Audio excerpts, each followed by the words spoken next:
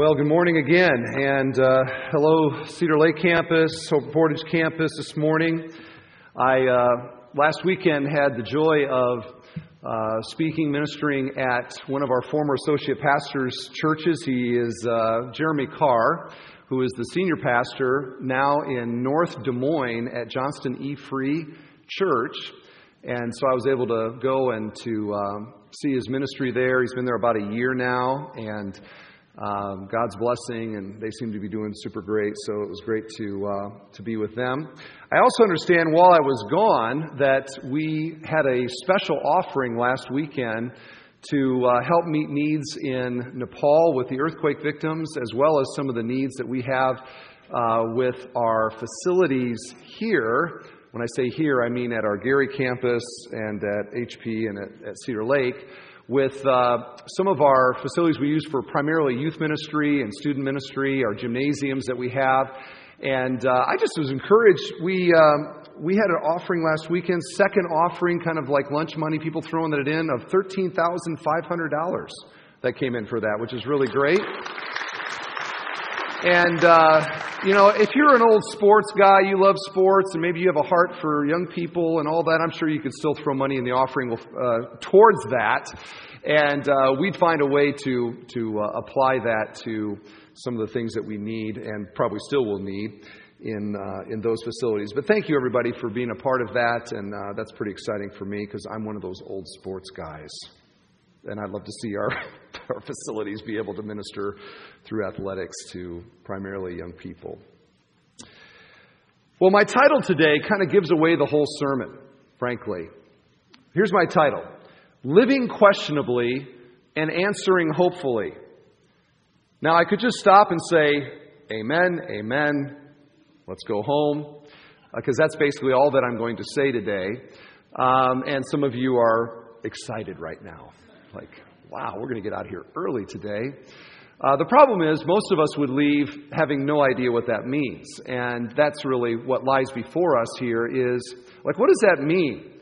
What does it mean to live lives that are questionable and give answers that are filled with hope? And what does that have to do with really God's entire plan for the fulfilling of the Great Commission?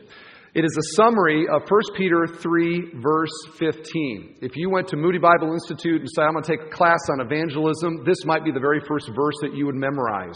If you have ever read a book on Christian apologetics, this verse always talked about.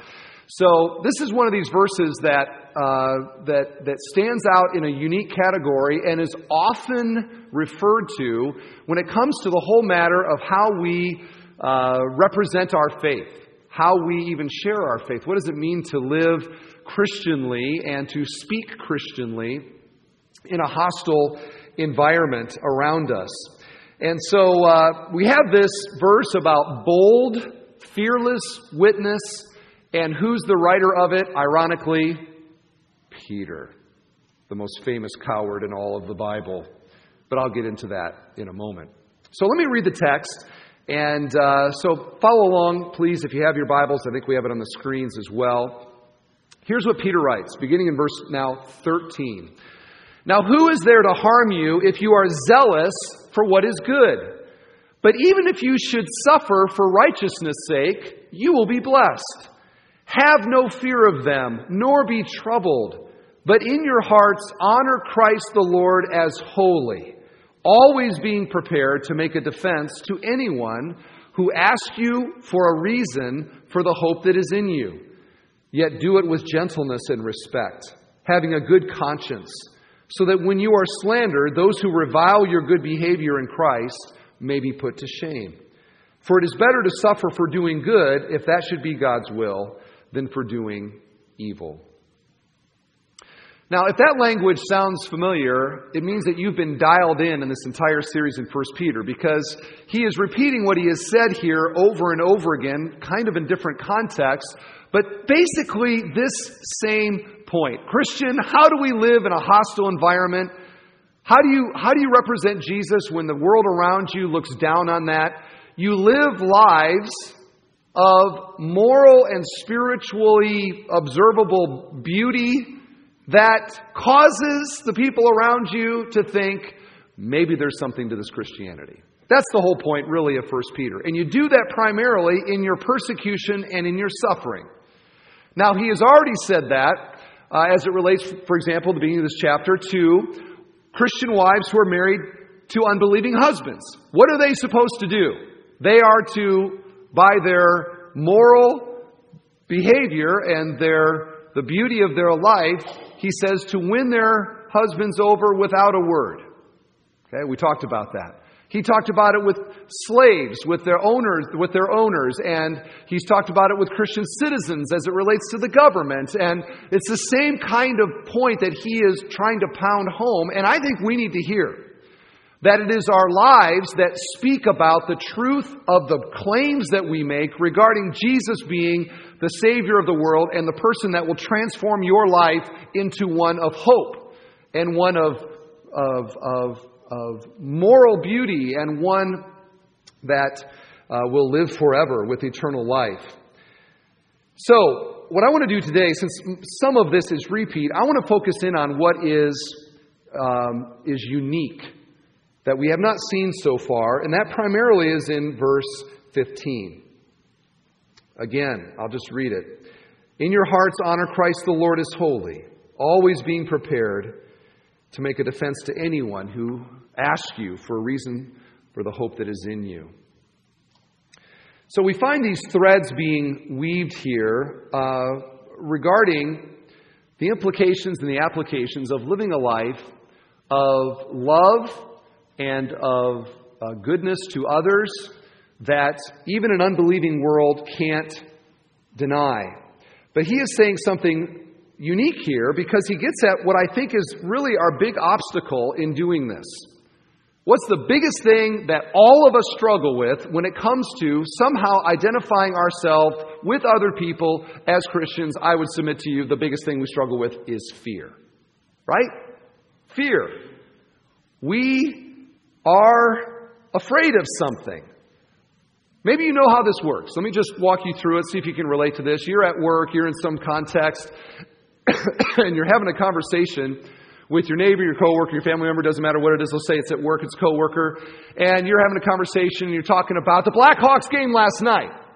And you're like, yeah, in the second period, did you see and then did you notice yeah, he's like, yeah, man, it was awesome. And yeah, it's just smooth, it's natural, you're having a great conversation. And then somehow you say, well, how did the weekend go? Oh, my daughter, she's dealing with that chronic illness, and my wife and I, we're so devastated. We're just wondering what's this all about? And in that moment, there is a frog that resides down here. And in that moment, it goes, ribbit, right to the throat, right? And now in your throat, there is something that, with the Blackhawks or with whatever else it was, your garden, natural conversation, all of a sudden now, in the moment where the door swings wide open, right? Because that person is sharing something very personal to them, something down on the heart level, down on the soul level. They're hurting. They're in pain. They're looking for what? Hope.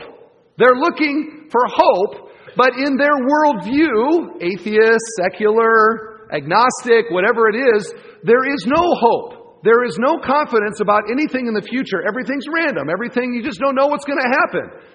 They want hope, and the door swings wide open in that moment, and in your throat there's ribbit, and you're like,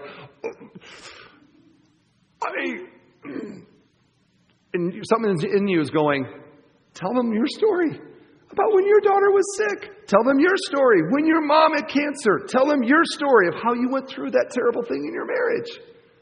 But your throat's going, ribbit. And all we can sometimes get out in that moment is like, I'll pray for you. Oh, look at the time, I got to go. And off we scamper, and that person who in that moment, that gospel moment of heart-level kind of interaction is left hopeless. Can you relate to that? What is it about those moments that we get all clunky, right? We are eloquent with the gardening and clunky with Jesus. What is it? And I believe Peter is putting his finger down on the heart of the issue that we have, so many of us have, when it comes to this. We are stupid, if I can use that word. Children, don't use it. But we're spiritually stupid. Why are we being stupid? Because there is something inside of us that is assessing whether or not this person's opinion of me is going to rise or fall dependent on what I dare share with them about the hope that I have in Jesus.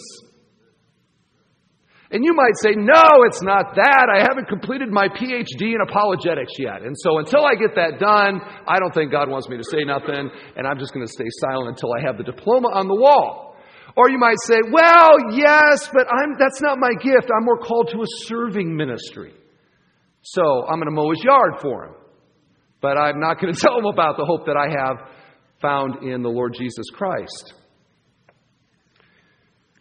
This fear Peter addresses in verse 13 by saying, now who is there that is going to harm you if you are zealous for doing what is good?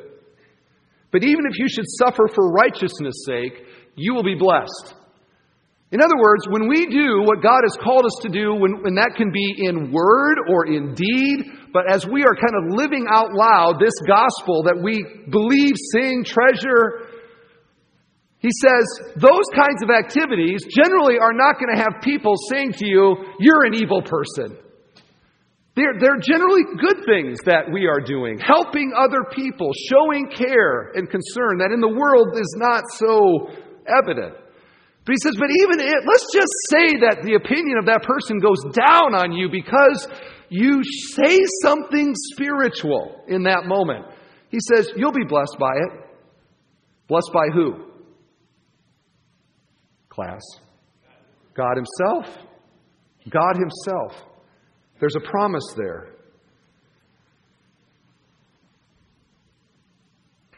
I've never heard anybody say, those Christians are so evil with all their feeding of the poor and the caring of the orphans. May the world be rid of them. People don't say that. In fact, if you look at the first 3 centuries of the church, okay, so this is prior to, basically in church history, deciding moment is in the early 4th century when Constantine, the emperor of Rome, himself becomes a Christian and then legalizes Christianity throughout the Roman Empire. Big moment, because up to that point, Christianity was largely hated and Christians were viewed extremely suspiciously, and terrible persecution. Read Fox's Book of Martyrs as an example of the terrible things that were done to the early Christians. So prior to Constantine's conversion, if you look at those 3 centuries, it's an interesting time to see how the church was the church when everybody hated them. And here is what one Christian apologist, writing actually in the 1st century, in the city of Athens, writes about. He writes to Emperor Hadrian, Emperor of Rome, about Christians. Here's how he describes them. They love one another. They never fail to help widows. They save orphans from those who would hurt them. If they had something, they give freely to the man who has nothing. If they see a stranger, they take him home and are happy as though he were a real brother. 1st century people like you and me believing in Jesus. What did that look like for them? It looked like that. Not perfectly, they were sinners like we are. But generally, that's kind of the ethos of the 1st century church.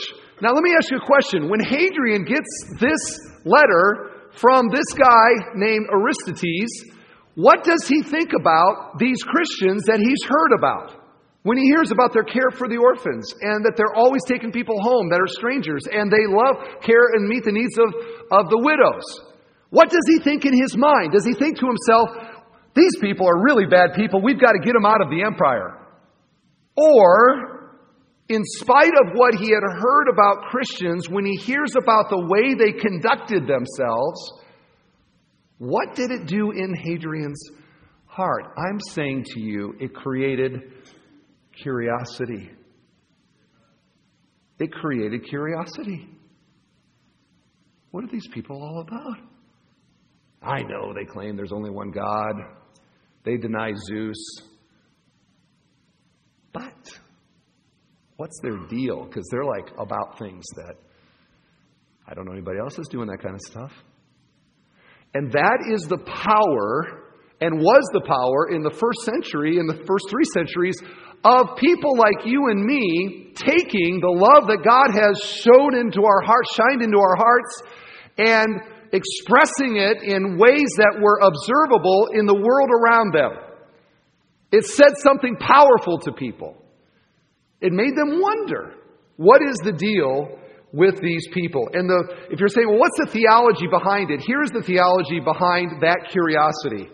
It is known as the Imago Dei, the image of God. And the Bible tells us that when God made mankind, Adam and Eve back in the garden, Genesis 1, Genesis 2, that when He made Adam and Eve, He made us, all of humanity, different than anything else in the entire galaxy.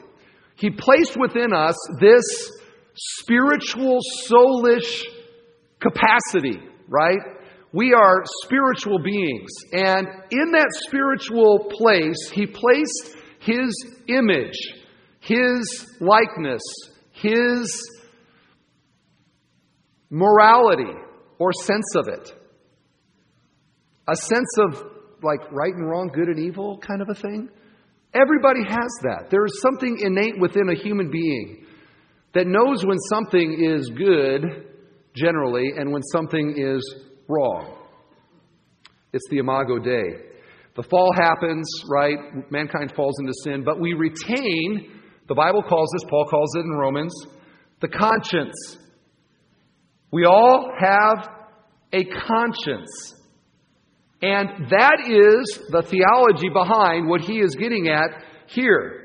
And it is a powerful help for us when we are trying to evangelize, is that we know that other person is made in the image of this God and has a sensibility about them, broken, dulled, fallen, but it's still there. As John Stott said, in all evangelism, I find it a constant encouragement to say to myself, the other person's conscience is on my side. I like that. And so this is the mantra of Peter throughout the entire letter, is do you realize that we Christians have an ace in the hole when it comes to buttressing the claims that we have about Jesus. And it is our lives and the kinds of things that we care about. And the world sees that, and they wonder. I drew up a diagram just to illustrate this. Maybe this will help. If you think about what is the common ground between an unbeliever, a non-Christian, and a Christian. Because we're a new creation. The old is gone, the new has come, Paul writes. But we still have shared common ground. This is the place that we can speak the language that even a non-Christian can understand. And you notice that non-Christian and Christians made in the image of God. We all have a conscience, right? And it is in this category that moral beauty and love and self-sacrifice and compassion, these things speak to the non-Christian in a way that bypasses their mental defenses against Christianity, and it gets right down to the heart, right down to where the gospel speaks first. And Peter says, leverage that. Don't be afraid of them. If they look down on you, you're blessed anyway. Rather, leverage the normal Christian expression of love and good works in this world, which Paul writes that we were ordained before time began to do. Leverage those things, do them in observable ways, so that the world around you wonders inside, what's up with them? What is up with them? What is their deal? It's true for the unbelieving husband toward his Christian wife, the unbelieving employer towards his Christian employee, the whatever unbeliever toward whatever Christian whose lifestyle shows Christian love and moral beauty. And that's why Peter writes in verse 14, have no fear of them, nor be troubled. But in your hearts, honor Christ the Lord as holy, always being prepared to make a defense to anyone who asks you for the reason that the hope that is in you. Okay? Now, I just want to point out to you, there's tremendous irony here in this passage about bold witness and not being afraid.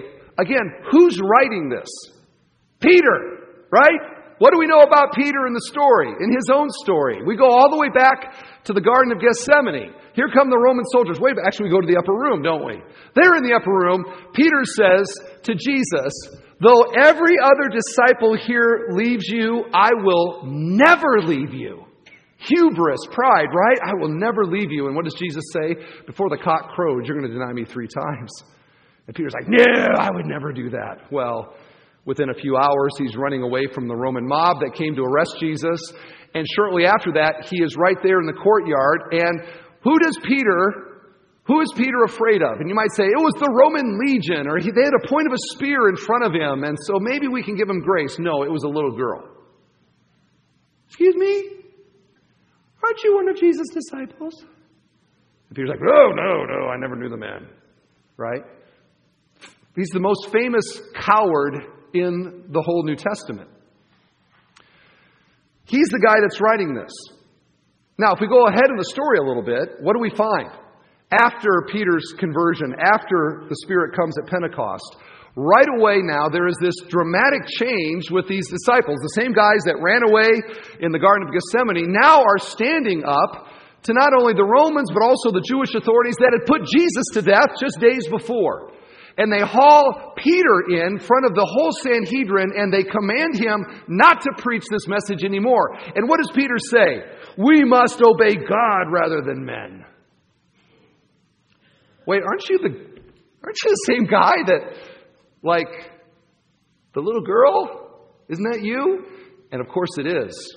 And so we have in front of us somebody who knows something about going from being afraid and living by fear to living boldly as a testimony to Jesus Christ. This is a man that knows how to go from A to B, which ought to be encouraging, I think, for us, because I would suspect that there's a lot of people still living in A.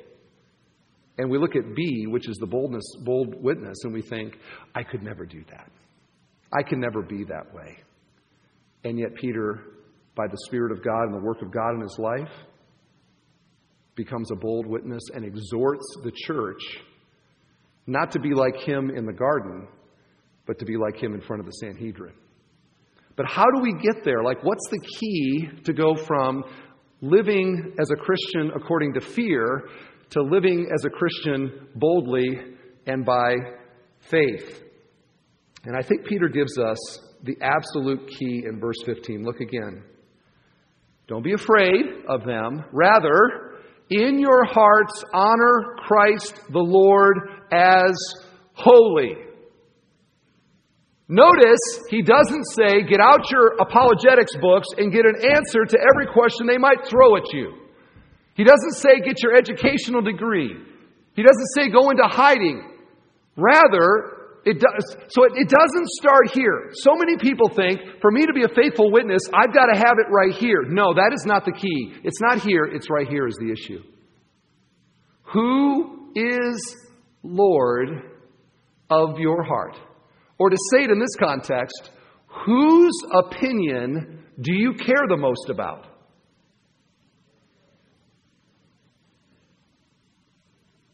Really? Now, we sing songs about the majesty of Jesus, and we talk about it's all about Him, and we sing about the glory of God and all of that.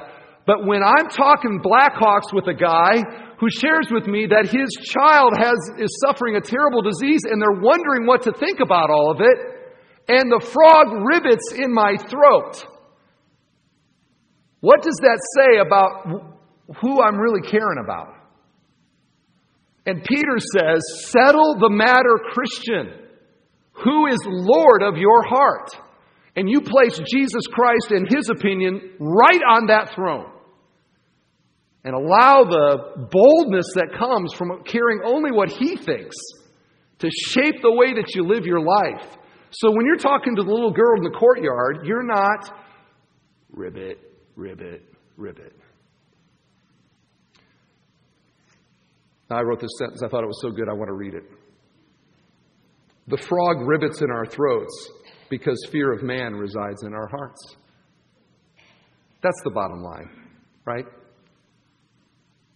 Proverbs says the fear of man is a snare. It's a snare. How do we overcome it? I believe it's by consciously committing, like deciding in my heart, in my life, I want Jesus and His opinion to rule the day.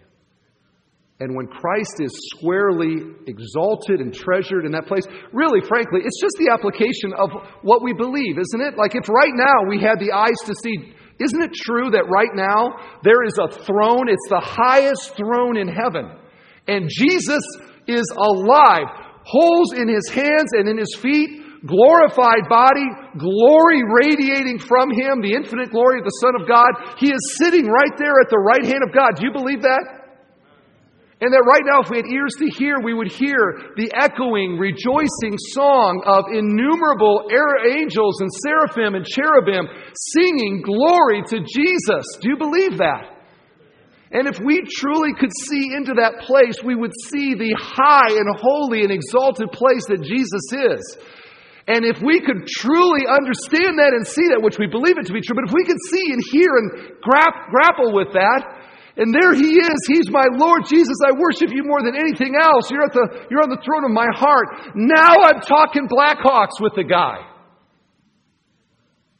who's like 3 cubicles over in the office. How afraid of his opinion am I when it comes to sharing hope? The only hope there is in this world. See? Do you see that? The higher he is, the lower the opinion of man. Bonhoeffer said it this way: those who are afraid of men have no fear of God, and those who fear God have no fear of men. So can I ask you, Bethel Church, and you individually, who really is Lord in your heart? Really? Whose opinion do you really care about? Now, I'll confess to you, I get this. Right? I get this.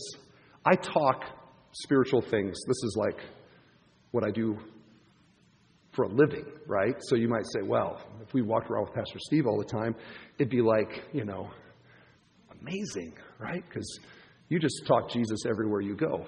It's just natural for you. It's not natural for me. When I sit on an airport, and frankly, I have some advantage over most of you. Because when I'm on the airplane or meeting somebody at the golf course or wherever, what's your name? First question. Second question, what do you do? Right? So on the airplane, when the person said, so what do you do for a living? And I say, I pastor a church. They're like, oh, okay. And right away, either that's a major turnoff or it becomes a counseling session right away in that moment. So you okay, I went through a divorce 3 years ago, and then on it goes, right? And in my heart, it's not like, frankly, honestly, this is the sinful heart. Sometimes I just want to read my book that I brought with me, and now I have a 2-hour counseling session with this. And even in that time, my mind is grappling. What do I share? What do I say? So I'm just being honest with you. I'm not up here condemning anybody here. I say this to myself. I got the frog ribbiting in my throat plenty. So what do we do? How do we handle this? And I think Peter is just laying out a simple approach to lifestyle evangelism here. Notice again, number 1, we live a lifestyle of normal Christian love and others' orientation. In your neighborhood, are you one of the neighbors that all the other neighbors know when they're gone on vacation, you'll pull their trash bin back? right? Or if they have some little need or something, are you a conduit in your neighborhood, in your school, in your workplace? Are you somebody that people sense they sort of care about me? That's normal Christianity, isn't it? What are we called to do? Love one another, right? Love one another.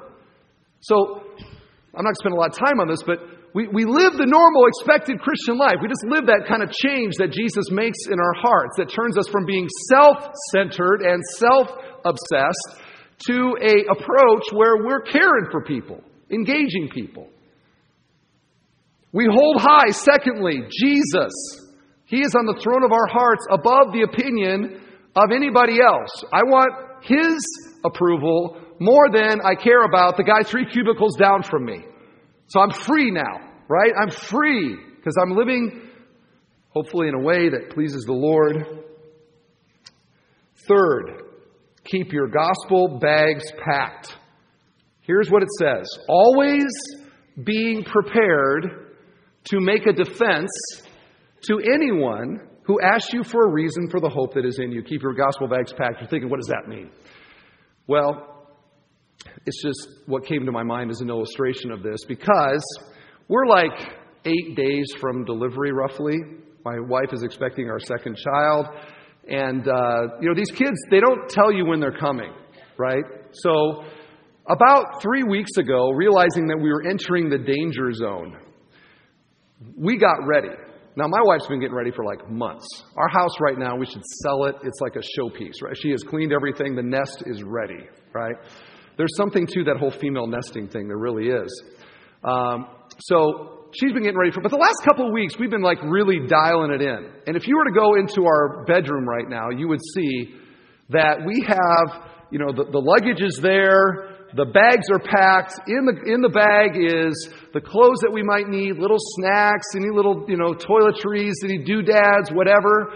It's all there. It's all ready to go. And the reason for that is that we don't know when this baby's showing up. So we got to be ready, just in case. Because when she goes, I'm getting the bag, we're getting in the van, and off we go to the hospital. I have found in my life the opportunities that I have to share in the world rarely come at unexpected times. They come at unexpected times. Okay? Now, if your neighbors are like, okay, in 3 weeks, I'm going to ask you a very soulish question about pain in my life. You could be like, okay, I'm going to get ready for it, right? And you show up, you got your notes, and okay, point number 1, point number 2, point number 3. They never do that, right? It's that meeting them on the way to the mailbox moment, or happen to sit next to you in the lunchroom at work kind of moment, where all of a sudden now this door swings wide open. Are you ready? Are you ready in that moment to say something that might lead them from the curiosity about your life towards an interest in who Jesus is and the difference He's made in your life? Like if right now I took a microphone and I went into the crowd and I said, okay, what would you say? Would you be ready to say something? I'm not going to do that, but could you do that? And now here I'm freaking you out because you're like, oh, I've got to have all these answers and all of that. And this is the main thing that I've learned in this passage is this point right here. Is what is Peter suggesting that we say? Like, what are we supposed to be ready to say? Notice it says, anyone who asks you for a reason, okay? Ask you for a reason. Many of us look at this and say, I'm going to go to the street corner and I'm going to shout to that jazz festival in Chicago this weekend, Jesus is Lord, and I'll take on anybody. No, that's not what he's saying here, isn't it? Where does this conversation start? It starts with them asking you a question. But where does that come from? They have observed hope. There is something in your demeanor, in your approach to the own problems in your own life that makes them Curious. And they come to you. Now, that doesn't mean that we don't broach things and all of that. There's a place for Marcel preaching. But that's not what Peter is saying. They come to us and they ask us, what is your deal? Like, I've known you a while here, and there's something going on here that I don't have going on in my own life. And here's the sobering reality, I think, that too often we give our answers when they aren't asking questions. And they aren't asking questions because our lives aren't creating them.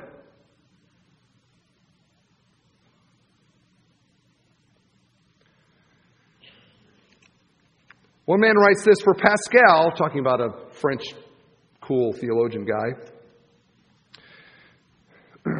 If I had a son, I might name him after Pascal. I love Pascal.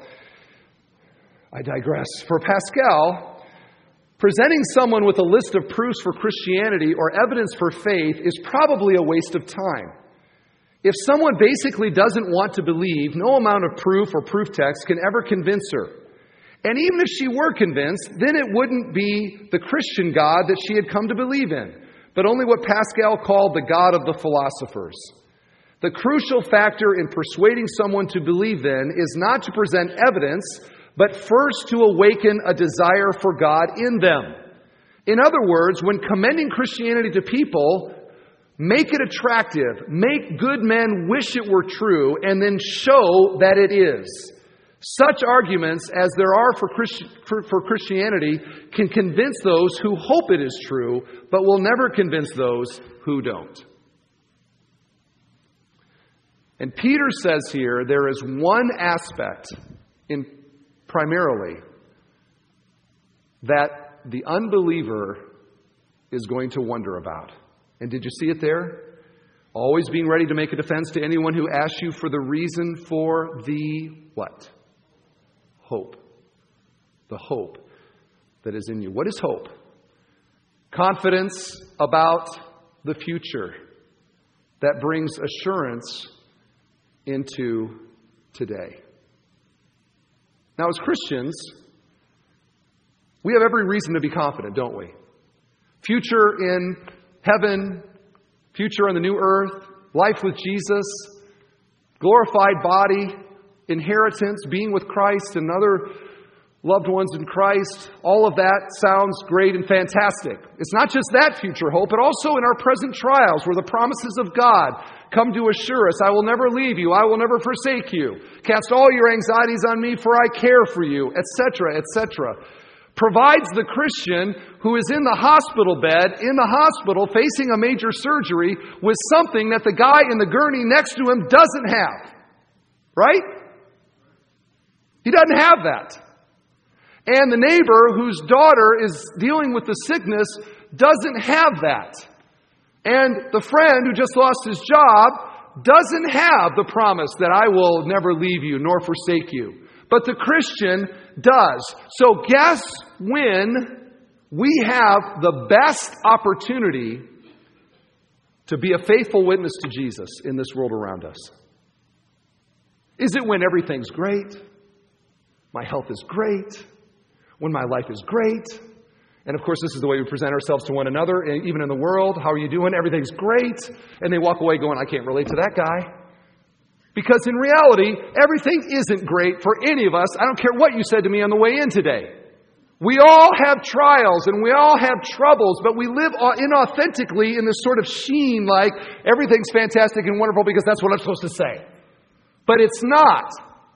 And when Christians live authentic Christian lives of hope in trouble and in trial, or in this case, when they're being persecuted by the world around them, the world looks into that and wonders, what is the deal with these people?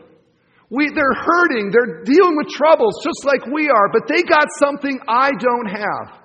And so they come to us and they say, what is your gig? What is your deal? And we respond, because he lives, I can face tomorrow. Because he lives, all fear is gone. Because I know who holds the future. And life is worth a living just because He lives. And they don't know what to do with that, but it intrigues them, and they come to want it. I ask people often, how did you come to faith? New people in the church, I regularly hear this story. I was in college in the dorm next to me, there was this dude. He was just like totally different. Or it was at work, and I worked with this woman, and I could just tell she had something that I didn't. I wanted it. I mean, we hear that all the time. What is that? That is 1 Peter 3:15.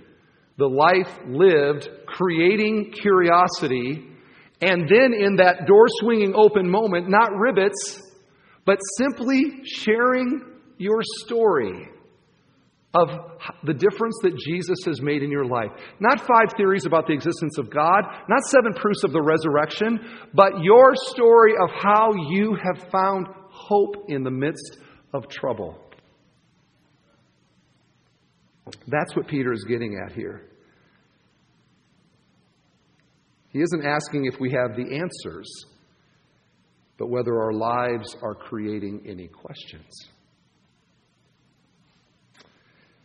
One great quote, I got to get to this and I got to be done. The world today, as we all are well aware, is not ready to listen to us or to preaching. It tells us it has no interest in theology and dogma, and there may be some truth in that. The world has become psychological, not to say cynical, and it is not prepared to listen to what people say. But when it sees a life which is triumphant, a personality that is clearly victorious, then it begins to pay attention. The first Christians conquered the ancient world just by being Christians. It was their love for one another and their type of life that made such an impact upon the pagan world. And there is no question but that this is the greatest need of the hour, the Christian quality of life being demonstrated among men and women. That is something to which we are called and something which we can do. And I just think that's the encouragement here. Like if I got up here and said, all right, we got to be ready to make an answer.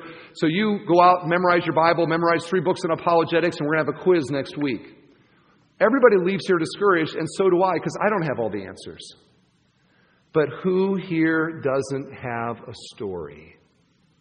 Who here, if you're a Christian, you have met Jesus, and that meeting has changed your life? Tell the story. Tell that story.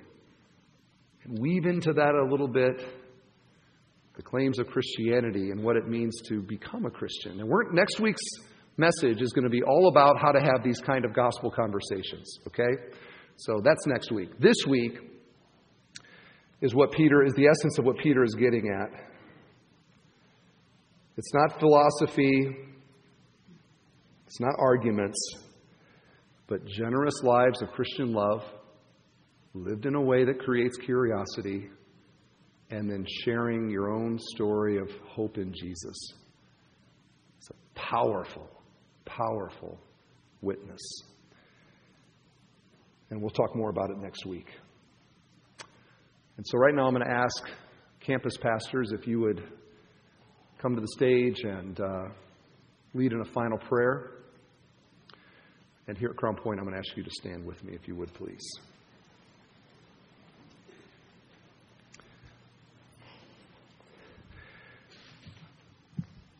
Heavenly Father, God, the potential, just right here in this room, of us leaving here, taking the hope, living out that hope, being ready in that moment to share about the hope that we have in Jesus. Thank you for the hope, first of all. Thank you, God, that there is every reason for joy in the midst of our trials and our sufferings. But God, I pray that you would help us to not just be self-focused with that, but to leverage that in powerful and effective ways in a world that is hopeless. May they come to know hope through us and through Jesus, to whom be all glory, seated on the throne at the right hand of God. Angels shouting, singing. We join with them here at Bethel Church. All praise be to you. We love you. We thank you. We pray this in Jesus' name. God's grace to you all. We'll see you next week.